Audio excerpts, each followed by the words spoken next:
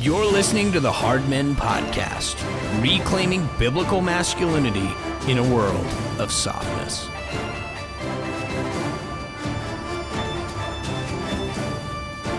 In 1 Chronicles, the story of an epic battle is recounted. It's the kind of battle that centrally defines the masculine heart. It's not just a battle, but it represents the battle. It is the prototypical archetypal conflict that every man must face, and, stranger still, deep in his core, it is the battle that man longs to face. He longs to be a part of it. Man knows deep in his bones that he was made for this particular fight. He may run from it or he may embrace it, but this battle is his ultimate telos, his reason for existing, his transcendent path to a meaningful life. It is the hero's journey. If he runs from it, he will be haunted with regret all of his days. If he rises triumphantly to face the day of this battle, he will bear the weight of glory forever. The stakes are high. A man longs for this battle because he's hardwired to revere and strive for heroism. Heroes don't exist without battles, both in real time and archetypal. The definition of the hero, by the way, is an illustrious man from Latin, and from the Greek, a defender, a protector, or a demigod. As Michael Walsh says in his book Last Stands, quote, "From the dawn of recorded history, men have felt the need, the obligation to take up arms against an enemy and fight for what they believe in," end quote. So what is this battle par excellence, this archetypal battle for the hero's soul that we've been talking about? What is it like? What are its characteristics? Let us begin with the manifestation we have of this type of epic battle found in 1 Chronicles 19. Joab was the commander of the armies of Israel under David at this time period, and they had an enemy. They had the Ammonites, who had resumed hostilities against King David, and they had hired mercenaries from Mesopotamia to oppose him. David was responding to the threat, and so he sent Joab and the mighty men, who we read about early in 1 Chronicles, to Medeba. The scene was set, and just outside the city in the open country, the armies were set to square off. Now, after the fighting began, Joab came to a key realization. His troops were completely surrounded on all sides by the enemy.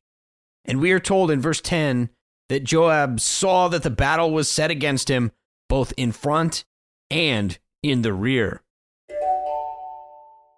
One of the key emphasis of the Hard Men Podcast is helping men rebuild their households, which in turn will help men rebuild Christendom. One of the key ways that I've found to do this is through family worship, which is an integral part of education within the home. A great new resource from Reformation Heritage Books is the Family Worship Bible Guide, which is definitely recommended. This is meant to go hand in hand with your Bible. The Family Worship Bible presents rich devotional thoughts on 1,189 chapters in the Bible, including searching questions to help promote conversation and help you as a father lead in family worship in the home. This is a great resource from Reformation Heritage Books, and you can pick up your copy at heritagebooks.org. Again, that's heritagebooks.org. Great resource. You can get the hardcover for just $18, so I definitely encourage you to check that out. It has 4 editors for this book, including Dr. Joel Beeke, who has done a phenomenal job putting this together. Would definitely encourage you to check it out if you're a father, again, to help lead with family worship. This is a fantastic resource from Reformation Heritage Books.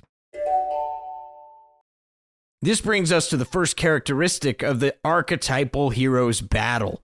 It is a battle in which he is surrounded inescapably on all sides by the enemy. There is no walking away from this fight. It's daunting. Defeat seems imminent. But here's the thing that I'm saying. Every virtuous man longs for this moment. He's made for this moment. He's made to be tested in this moment. Man and boy alike, they dream of this moment. They crave it. They thirst for it with every fiber of their being. They need this feeling, this reality, this moment of testing and of being completely surrounded. They need the possibility of defeat, something that you can't fake. It's why boys play act the final 3 seconds on the clock in the driveway with the basketball hoop. They're play acting the game-winning shot. They are Michael Jordan. The game is in their hands. Men long for these moments. It's why we desperately love to read about Thermopylae and the 300, or we love to read about the Battle of Helm's Deep. We long ourselves to be part of those epic battles. When you're up against it, you're surrounded, defeat seems sure. Why? Well, because man in particular, and masculinity in general, was made by God for these moments. This is what masculinity is for.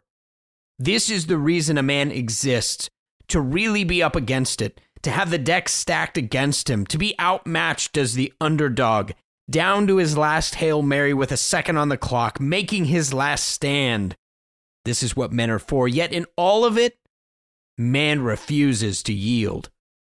Until man is brought to the crucible of such a crushing, inescapable, push him to the very brink of his own existence, enemy on all sides type of experience, he cannot display his true virtue, his manhood, his true worth. Without the crucible of such battles, heroes don't exist. While serving in the Mexican-American War, Stonewall Jackson was known for trying to get as near the fighting as he could. Some men run from the battle. Stonewall Jackson ran to it. He would volunteer to serve under men whom he knew to be always in the action. He longed for an avenue in battle by which he would distinguish himself as a soldier. Later, after the war was over, he was asked by one of his family members about his heroic deeds and whether or not he was ever afraid in battle. And Jackson said, "I was afraid the fighting would not be hot enough for me to distinguish myself." This is the stuff of heroes and legends. It's the mystique of Jackson from Mexico to the Civil War, and it's about his ability to stay calm under intense fighting conditions. The battle for Mexico City saw cannonballs ripping through Jackson's coat and through his pants, and yet he stood his ground and refused to yield the battlefield.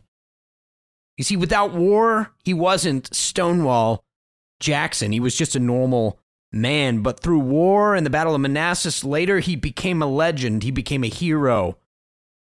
He was just an awkward guy who struggled to make the simplest of polite conversations in one world, and in another world, on the battlefield, he was a giant among men.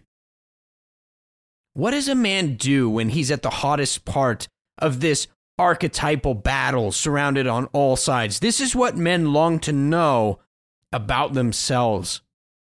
But what do men do normally? History tells us that the majority of men do not stick around to fight it out and to see what happens in battles like this. Typically speaking, they run. Maybe it's their marriage. Maybe it's a career choice. They run. They become deserters, and they're left with an atrophied soul for the rest of their lives. Even lobsters who've lost fights, Jordan Peterson tells us, tend to back away from fights in the future. They cower. Instead of standing firm with shoulders back and head up, ready to face the next challenge, when they get defeated, what happens? They cower. They don't even show up for the next fight. So many men do this. You see, it's not our defeats that haunt us. It's our cowardice. It's not losing games. It's being a coward in the game.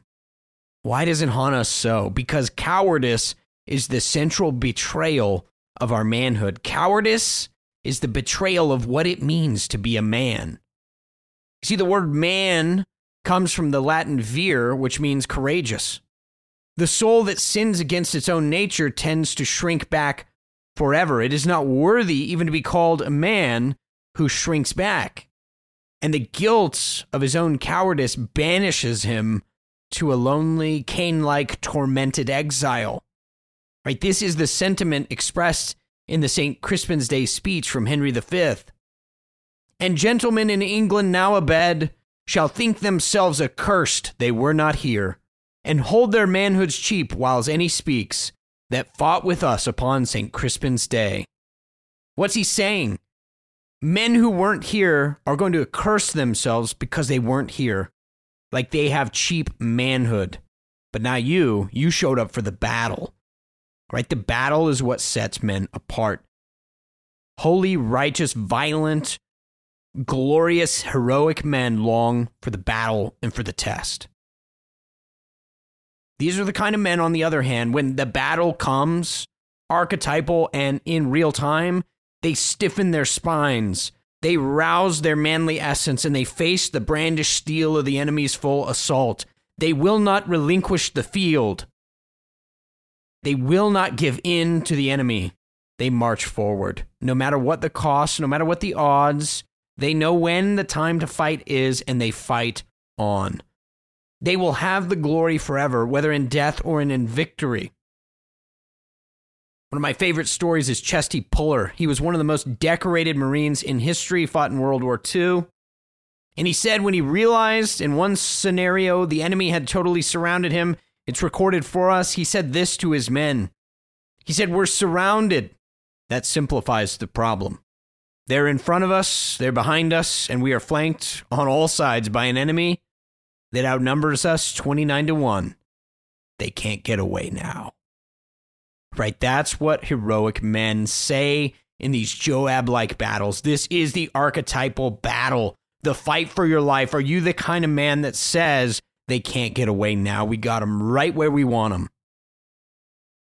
Here's my point. Men need to be surrounded by serious enemies.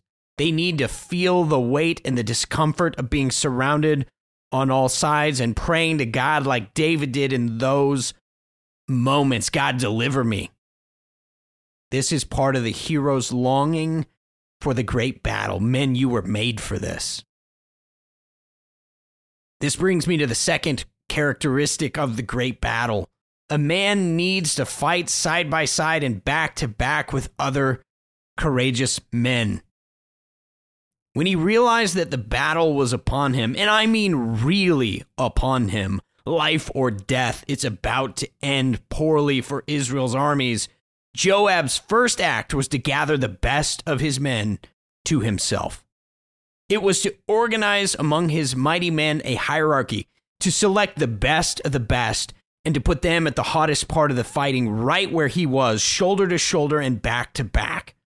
The best leaders don't select weak managerial types or rule-following sycophants or flunkies for such a battle as this. No, they find the mightiest of the mighty men, the most competent, the most courageous, the most proven in battle, men who've earned their fame through previous street fights.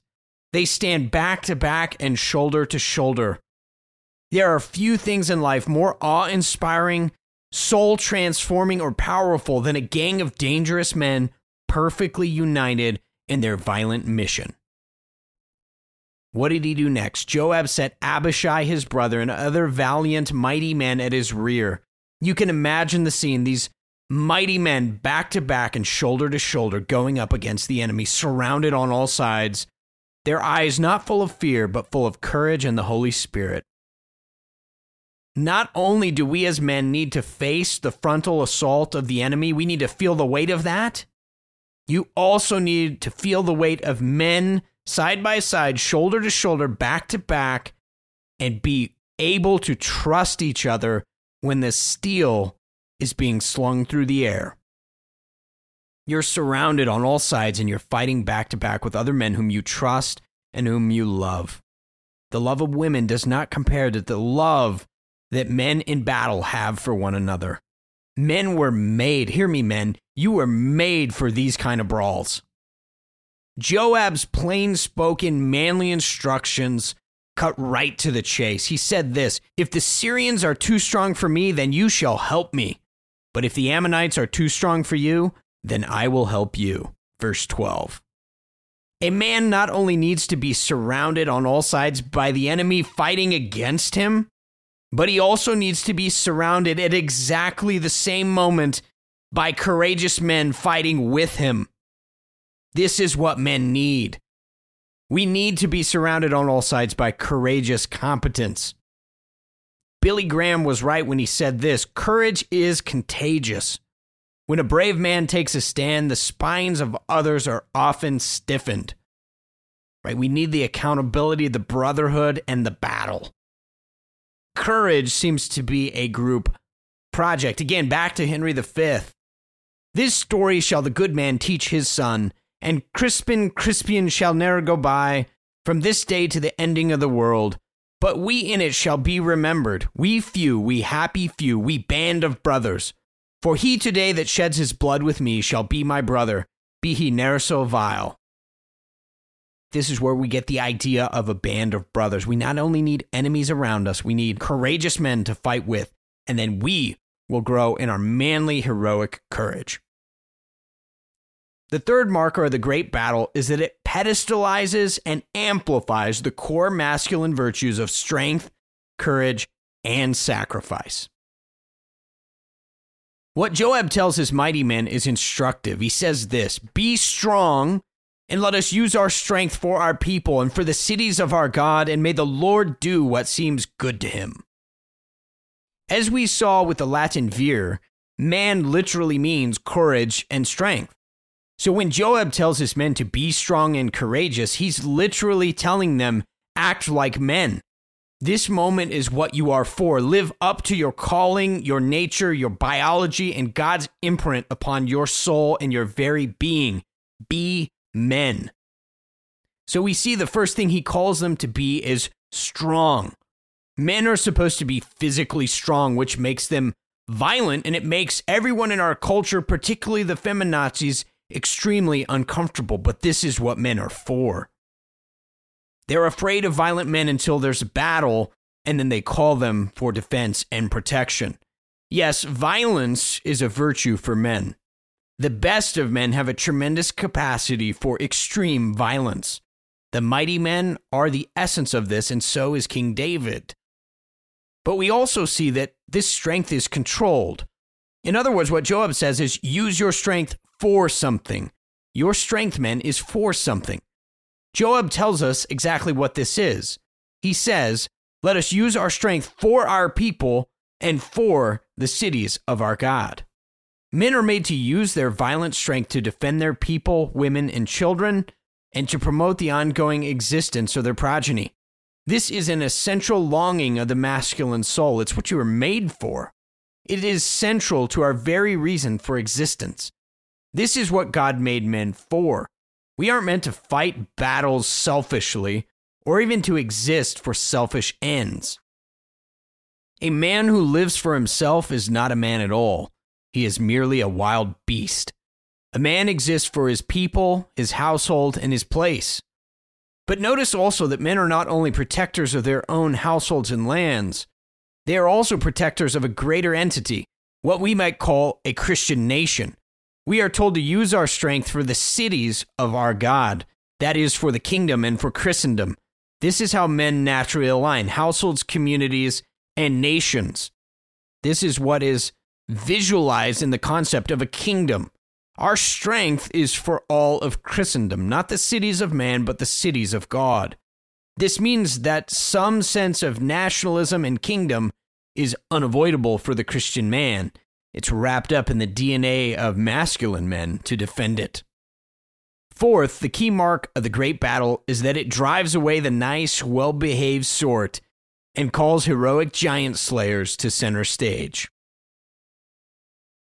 In World War II, after Pearl Harbor, Franklin Delano Roosevelt tapped Admiral Ernest King to be the chief naval officer in charge of Fleet Command. He would go on to be one of only 4 admirals in history to achieve 5-star status, all of them appointed in World War II. A brilliant naval tactician and master of the battle on the high seas, King was less than savory, to put it mildly, at an individual level. He wasn't leading the church choir on Sundays. He is reported to have said, however, after the appointment to Fleet Command, when the shooting starts, they call for the sons of bitches. If you know your Old Testament history, well, newsflash, Joab, he was one of those sons of bitches. Yet in these great battles, you need a few on your side. When the great battles arrive and men are put to the test and heroes are called to the fore, The last thing you need is frail emo men with plastic glasses and skinny jeans and nuanced speech. You need Viking warlords. You need men like Joab, and you need men like Admiral Ernest King. Fifth, the great battle teaches us to press the enemy until we have achieved total victory. We may not always be on the offensive, but even when we retreat, we are already planning the next attack. Stonewall Jackson is a perfect example of this. Another is Marine Chesty Puller, who responded when he was asked if he was retreating, "Retreat. Men, we're just attacking in a different direction." Back to Stonewall Jackson, one biographer put it well about him, saying that his genius was found in a theory of war strategy he developed from reading the Old Testament. He said of Jackson, quote, "He thought in terms of unrelenting offensives and complete victory," end quote. So must we men think about cultural engagement. Even when we retreat, it's strategic so that we can plan our next offensive. The man of God is always on the attack.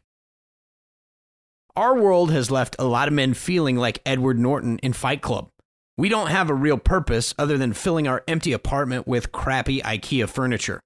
We live in masturbatory realities of easy access porn and fake wars in video games. As the narrator in Fight Club says, "I don't want to die without any scars." Aimless, sad, depressing existences many men live today without scars and without battles to fight. There are no heroes and there are no dragons. As the movie Fight Club suggested, men do need a fight. What it got so horribly wrong, however, was that the fight isn't about an anarchist destruction of society or institutions that our fathers built. It's not about nihilism, materialism, or evolutionary theory. No, what we need as men is a battle royale, one that calls us to heroic masculine form alongside other valiant men for our people and for Christendom.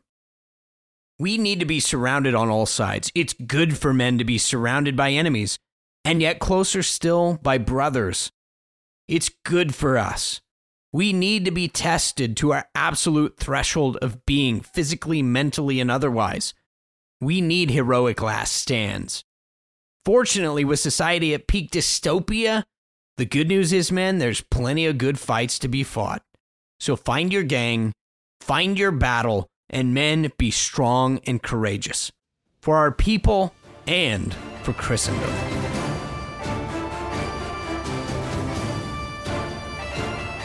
Well, once again, thanks for listening to this episode of the Hard Men Podcast.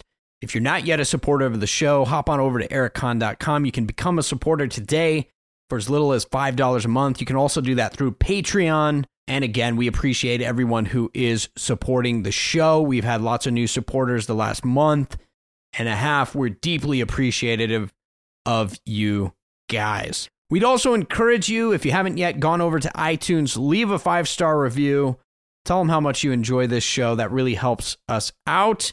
And by all means, subscribe. You can subscribe on iTunes, Spotify, wherever else you get your podcasts. Until next time, stay frosty, fight the good fight, act like men.